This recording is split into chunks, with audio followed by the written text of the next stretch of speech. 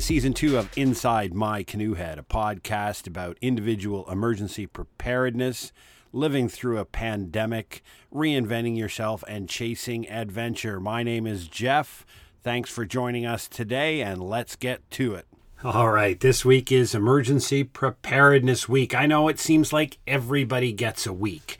You know, there's Dog Lovers Week, there's Cat Lovers Week, but this is the Emergency Preparedness Week in Canada and in a lot of places around the world. It's our 1 week where everybody is supposed to be paying attention to the preparedness message more so than normal, and it is supposed to be the government's opportunity to get their message across to you, the citizens, as to what you need to do, what you should be doing. So to look at whether this is success or not, let's have a look at what the message is in Canada this week. It is be prepared for anything. Now, first and foremost, when somebody tells you that, be prepared for anything, we are presented with two distinct possibilities. One, the individual is going to think that this is a bit apocalyptic, in that it is almost a large hill and insurmountable obstacle to get across. You want me to be prepared for anything, like literally anything that can happen. That's ridiculous. The amount of stuff that I would have to do would be way outside of my financial situation. Hey, don't you know this is a pandemic? I mean, the responses to that kind of messaging can be all across the map. But their intent, when you read the documentation put out by Public Safety Canada and other organizations that work in this space, their intent is for you to do a bit of a HIRA, a hazard identification and risk assessment for your life. And we talk about this on Inside My Canoe Head in a number of previous episodes when we talk about how do you understand what you need to do without understanding the risks that you face. So because of that, what we do is we encourage people to have a look around and see if they have a significant hazard around them. If you're on a fault line, obviously earthquake preparedness is going to be something very near and dear to your heart. If you're on the southwest coast of British Columbia, you have an earthquake and a massive tsunami risk. If you're on the east coast of the United States of America, you're probably mainly encouraged to take time to consider hurricane preparedness and potential coastal evacuations. But that's their intent, but unfortunately the message be prepared for anything does not always bring across that message. If you send a handle out, and this is what it's called in communication strategy, your handle, your tie line, or in writing, great authors will tell you it's the hook. It's that first sentence. What gets somebody interested in this book to cross their legs on the table in front of them when they realize I'm going to be here a little bit because this is worth my time? If you have to explain that hook to your listeners, if you have to explain what you mean by be prepared for anything, you've missed the boat. And I know that's not the intent. I mean, I personally know the Director of Emergency Preparedness at Public Safety Canada, and this is not the intent. The intent is not to employ a Chicken Little strategy that the sky is falling, we're all doomed, apocalyptic references, and then people at best will ignore your message, and at secondary, they're going to start laughing about it. You're unfortunately not going to hit the points that you want to. And just as an example, in communications, a recent study out of New Zealand that was released a couple of weeks ago, they looked at the ways that the communication message was framed to reduce the vectors of transmission. So a vector of transmission is an avenue. So everybody that you meet is a new vector of transmission. They employed a basic yet exceptional, effectively psychological viewpoint. And we all try it as parents. It's called positive reinforcement. By simply reorientating a message and stop. They didn't berate their citizens with things of don't do. They told their citizens what to do. So instead of saying, don't do this, don't do that, don't do this, they said, get outside, enjoy sports, go to playgrounds, go to beaches, go to parks, follow the simple rule of 6 feet apart, go visit your relatives, get in their driveway, sit on a lawn chair, stay 6 feet apart from them, and have a coffee with them. Build that mental strength and resiliency, which is so difficult to maintain during things like a pandemic. And, a recent study that came out of Ireland showed that 0.1% of all traceable COVID-19 transmissions were from an outside source. So the theory is on what they're getting at in New Zealand and Australia and other places is the fact that you need to tell people to do the low risk activities so that they don't do the high risk activities. By telling people they can't do any activity, they will rebel. And it's not because people don't like government or anything. It's because basic psychology tells us that fear messaging works until the subjects are informed as to what you're giving them a fear message about. Once people understood the pandemic in general and the virus transmission research at a basic level, they stopped reacting to fear-mongering and government intimidation about the horrible things that were going to happen if they did these high-risk activities. It's a very simple lesson, but it's lost on many of our politicians, in that the messaging you want to get across to people is, here are the low-risk things that I want you to do. Okay, I'm going to give you things to do, but we can't do the other things, but here are the things you can do. I want to encourage you to get out. I want to encourage to spend time with people outside your bubble, 6 feet apart, in the open air. Indoor stuff is just, persona non grata right now. It's COVID-19. We can't do that, but let's get together and do these public outdoor things where the rate of transmission is still there, but at an exceptionally lower level. But what you don't do is kill the mental illness and mental health with, by the way, this is also Mental Health Week. At the same time, it's an Emergency Preparedness Week. And a lot of times that gets lost on all of us when we're trying to manage our way through the emergency preparedness messaging, when we're trying to get through COVID on a daily basis and all the restrictions that are placed upon us. Everybody says, oh, don't worry about it in the future. We're going to concentrate on helping your mental health. But it's like, if you don't take care of the ICU nurses now, you're going to burn them out. And once they're burned out, they're not coming back to work. So can you imagine at the end of this, I would be surprised if at least not a third of our ICU nurses just simply stop working at the end of this pandemic because of burnout. They're going to go do something else for a living, or they're going to go do some other form of nursing that is far less stressful. I mean, we're just not going to have the people to manage this a second time around because of how poorly we've managed it the first time around. So when we talk about emergency preparedness, what we want to do is we want to make sure our messaging is about reachable goals, ideas and actions that are nominal in price and exponential in benefit. We want to encourage simplicity in the tackling of tough goals, and people will happily follow along the journey.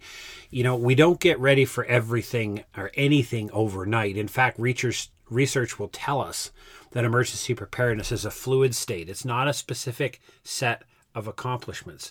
There's a very difficult argument going on right now in the preparedness community as to what is a prepared individual. How do you define that? And you can imagine right now, just thinking out loud in your own mind, how you would define prepared. When do you know you're there? When do you know you're successful in any job? When do you know you're prepared? How do you define that exact? And we know it to be, research tells us, and in my experience in this research field, this is exactly that. It's a fluid state. It's about accepting responsibility for you and your family's outcomes. It's the most important question in emergency preparedness, which is, who is responsible for your outcomes? It's understanding that the state is exceptionally limited in their ability to assist. Many of my friends work in emergency management profession full-time, and they are exceptional individuals, and they work very, very hard, and they are dedicated. But the limited resources they have in comparison to the multi-millions of people that they attempt to serve, there's just no, the state can't come rescue you. You may be fortunate enough to be the one of 50 911 calls that gets answered in a significant disruption, but the odds are the state's just not coming to help you. And that's not that they're not going to be able to do something in the background, but when I'm talking about you specifically, your family's individual exact needs at that place and time, it is very difficult for you to win the lottery and be that one of individual that does get assistance in a timely basis when you need it. So, most scholars note that we need to move beyond current messaging of kits, information, and plans and move to the adoption of a mindset, the critical advantage of the human species, which is adaptability. What separates us from every other species on Earth? We're not the physically strongest. We're not the most robust. We actually can only survive without clothes in a very, very small area of temperate climate around the Euphrates River in what is today Iraq, which is considered the birthplace of humanity. Going out beyond that, we need to put skins on. Now, animals don't. They come fully prepared to deal with their total environment they have. But what's the difference human beings have? So from a sociological perspective, those guys have it nailed. They say, humans are the only ones that know we're here. That's a basic way to explain it. We have the cognitive thinking ability to adapt. We have the ability as a species to adapt to the environment and adapt to situations that are presented in front of us. So when we think about be ready for anything, it's actually a statement that's best translated into adaptability. I mean, this is a measurement of your ability to pivot from your current trajectory based upon stimulus. So, for example, when the pandemic caused a disruption in employment for many Canadians, the government provided benefits. I mean, that should have been the period where individuals pivoted to their alternate career or found an alternate career or employment in order to fund their lives while awaiting the disruption to pass in their normal industry. It was never the intention nor the responsibility of the government to fund everybody's lives during until the pandemic has passed and over and some type of normalcy comes back. But it's to afford the time for people to pivot, reorientate, and launch themselves down an alternate path. So the adaptability theme, it encourages people to adopt lessons learned along the way, but be moving. You're fluid in actions and thought. If you build a bunker, for example, you provide yourself one option. If you sit down with your favorite beverage and you think logically through all the possible eventualities and the outcomes that you may consider if that eventuality happened, you're giving yourself multiple options. Preparedness is cheap and simple. I've got a complete episode on that. It's all about attitude and responsibility, and it's not about anything that costs money. I mean, from my perspective, government should be encouraging the construction, expansion, and maintenance of social capital. It is the true emergency kit. Community resilience is our best expression of collective adaptability. We as a species, we're far better off in normal situations in life when we're part of a tribe of people, or, your own tribe would be your close family and your close set of friends. Consider that a tribe. You're better off in normal life having those people around you. Forget the fact of how much better off you'll be when a significant disruption happens. I mean, when we encourage the strengthening of social relationships between residents, we create these bonds.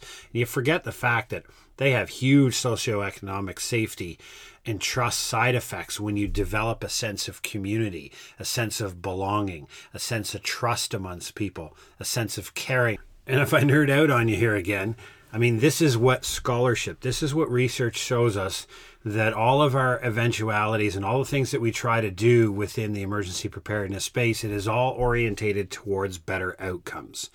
That's the point. So whatever we try to tell people to do, education-wise, acquisition-wise, whatever your theoretical framework or how you approach it is, everybody's effort, including the government's, is about the very same thing. We want better outcomes. We know what actually will work towards better outcomes, which is building social capital and building community resiliency. We know what doesn't equate to better outcomes, which is making and buying emergency kits. So we know this space very, very well, and that's what we're trying to do. So it's not complicated. So this falls on my, I spent a good deal of time over this week wondering, why is this the message that is coming out? Be prepared for anything. That's an eventuality that is so difficult for individuals to wrap their heads around that you're more than likely your effort is just going to get more people to turn it off. If I tell you right now you need to be prepared for anything, absolutely anything that could happen, people are just going to turn me off and say, you're a goofball. See you later. Bye-bye. And that's be the end of it. But if I say, hey, listen, There's some work to do, but we're going to take you along a journey and a pathway. And we understand that everybody is going to be at a different part of this journey, but we're going to go along. You got to have the patience. It's going to be slow, methodical, and we'll get you there. But it is doable. It's not going to cost you any money. It's just going to cost you a little bit of your time and some of your cranial thinking capacity. So to answer the question, I'm going to give you my 5-minute rundown on be prepared for anything. How do we do that? Well, the first thing that we need to focus on is right here inside My Canoe Head. We have always talked about pivoting from disaster risk reduction to disaster impact reduction, which means we are not focusing on HIRAs and specific risks as they present themselves. We're focusing ourselves on the disaster impact reduction, which means when the services that we enjoy today and require are no longer available to us, what is our methodological plan to deal with that? And we always go to the simplistic ones.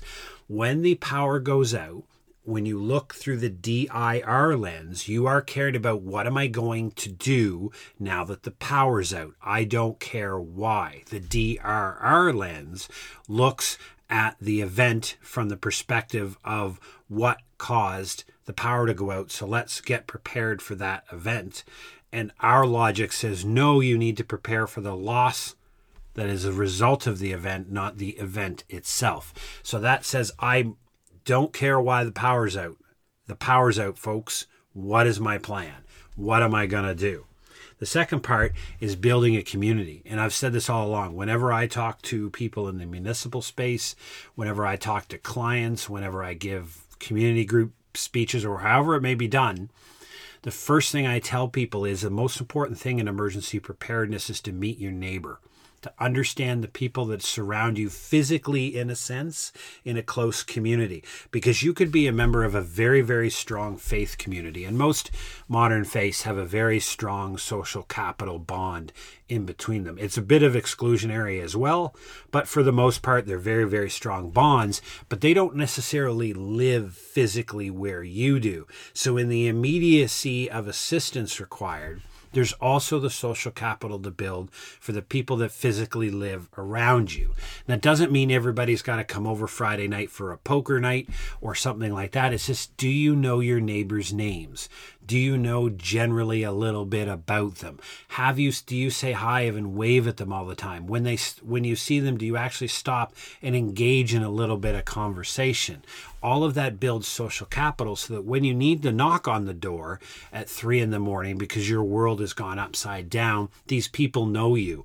And they're going to, oh, it's John. What's going on? Is something up? What can I do for you? That's the reaction, not, what are you doing at my door at 3 a.m. and who the hell are you? I think I've seen you around the neighborhood, etc. But you build that social capital. It costs nothing, and it is exponentially greater to your benefit than anything you can buy in any store or online.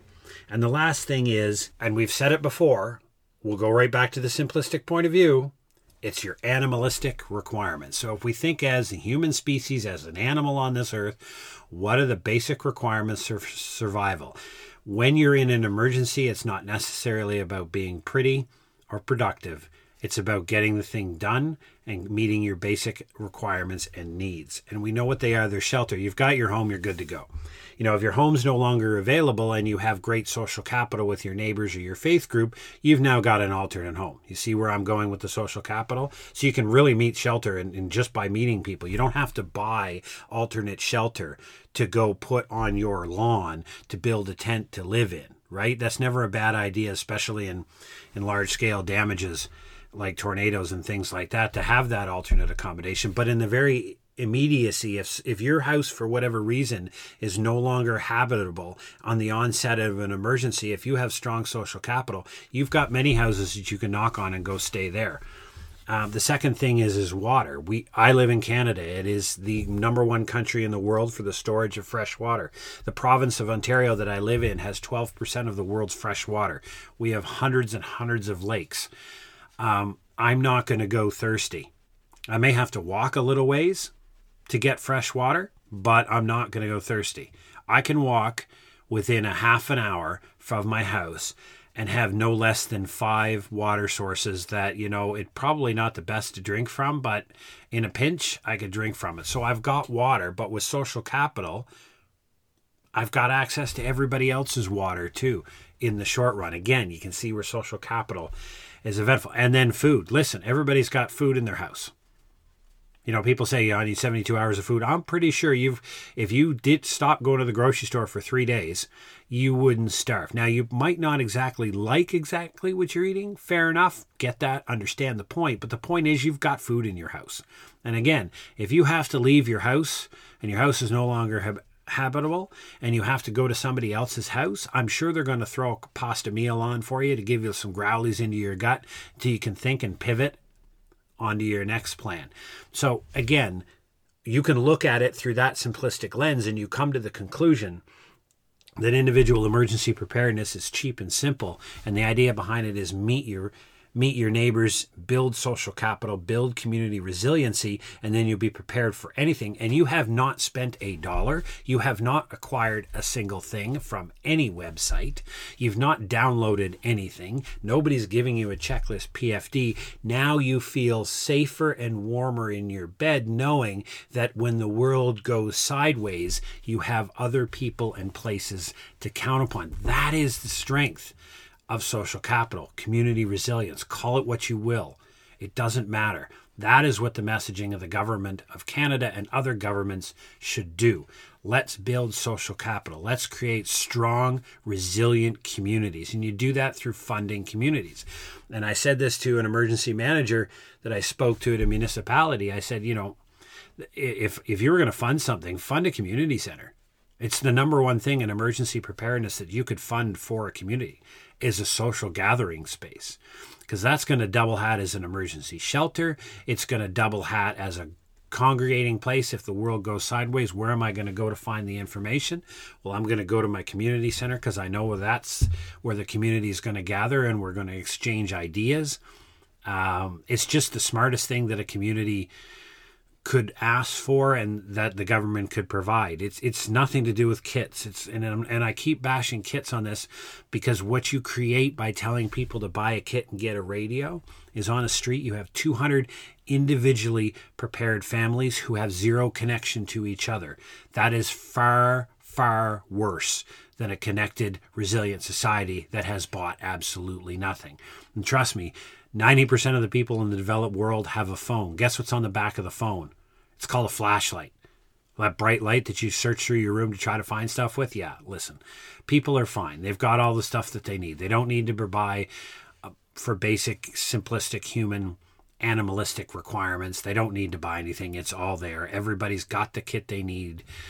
They'll be good to go in the short run. Now, if you want to take emergency preparedness to another level, we at Inside My Canoe Hat have the entire 12-step plan that we did this year in second season. In the first season, we've got a whole bunch of episodes about various different principal ideas about individual emergency preparedness. You can take individual emergency preparedness to an exponentially great level where you are robustly prepared for any number of things and that you've spent time and energy. But it's like when I was watching the Canadian Prepper on YouTube the other day, and he said sometimes it's like one of the messages that the greatest problem with society today, the greatest ill in today's society is jealousy. It's comparative advantage. People are comparing themselves to other people and finding some fault in their current existence, and that contributes to their mental stability. The issue is that people like me and other people who have spent years learning and studying and building up our emergency preparedness, you're not going to be at the same level as anybody else. It takes time to get there. But the basic simplistic things that the government should be advocating for are free. They're all around you. That's what you should be doing. Not running out and buying a bunch of kits or entering a contest to win a free emergency kit. What you need to be doing is building a sense of community and gathering people around you. It's like when you take up a sport. Right? You take up golfing, you take up table tennis, you take up handball, you take up football, anything. You're going to run into people who are far better at the sport than you are, but through time and dedication, you'll get there. But it doesn't take long to learn the basics, does it? If you play some footy in Europe it doesn't take long to figure out what the rules are. There's a few nuances, but fair enough. I mean, cricket, that's a whole different world. You could do a whole podcast on cricket, but the whole point is that the basic rules of the game when you learn footy are really, really simple. You learn it, you watch it, and then it takes decades to get good at it. And that's the point. It's a journey, folks. Well, thanks very much for joining us this week on Inside My Canoe Head. Hopefully this was a good message to you on the Emergency Preparedness Week. Be prepared for anything. If you do anything this week, meet your neighbor, sit down, and think about all the bad things that could happen to you over a cup of coffee and the things that you might do with it. And then if you're just not sure what to do, hop back to a whole bunch of our episodes here on Inside My Canoe Head. Drop me an email at jeff@preparednesslabs.ca. I just put a blog post up today on my website, which is preparednesslabs.ca. I post regularly on LinkedIn, and I have an Instagram and a Twitter handle. So anytime you want to reach out to me, please feel free. Love to connect with you. Love to chat emergency preparedness. Take care. Stay safe. Get the jab, whatever they offer you, and we'll talk to you next week.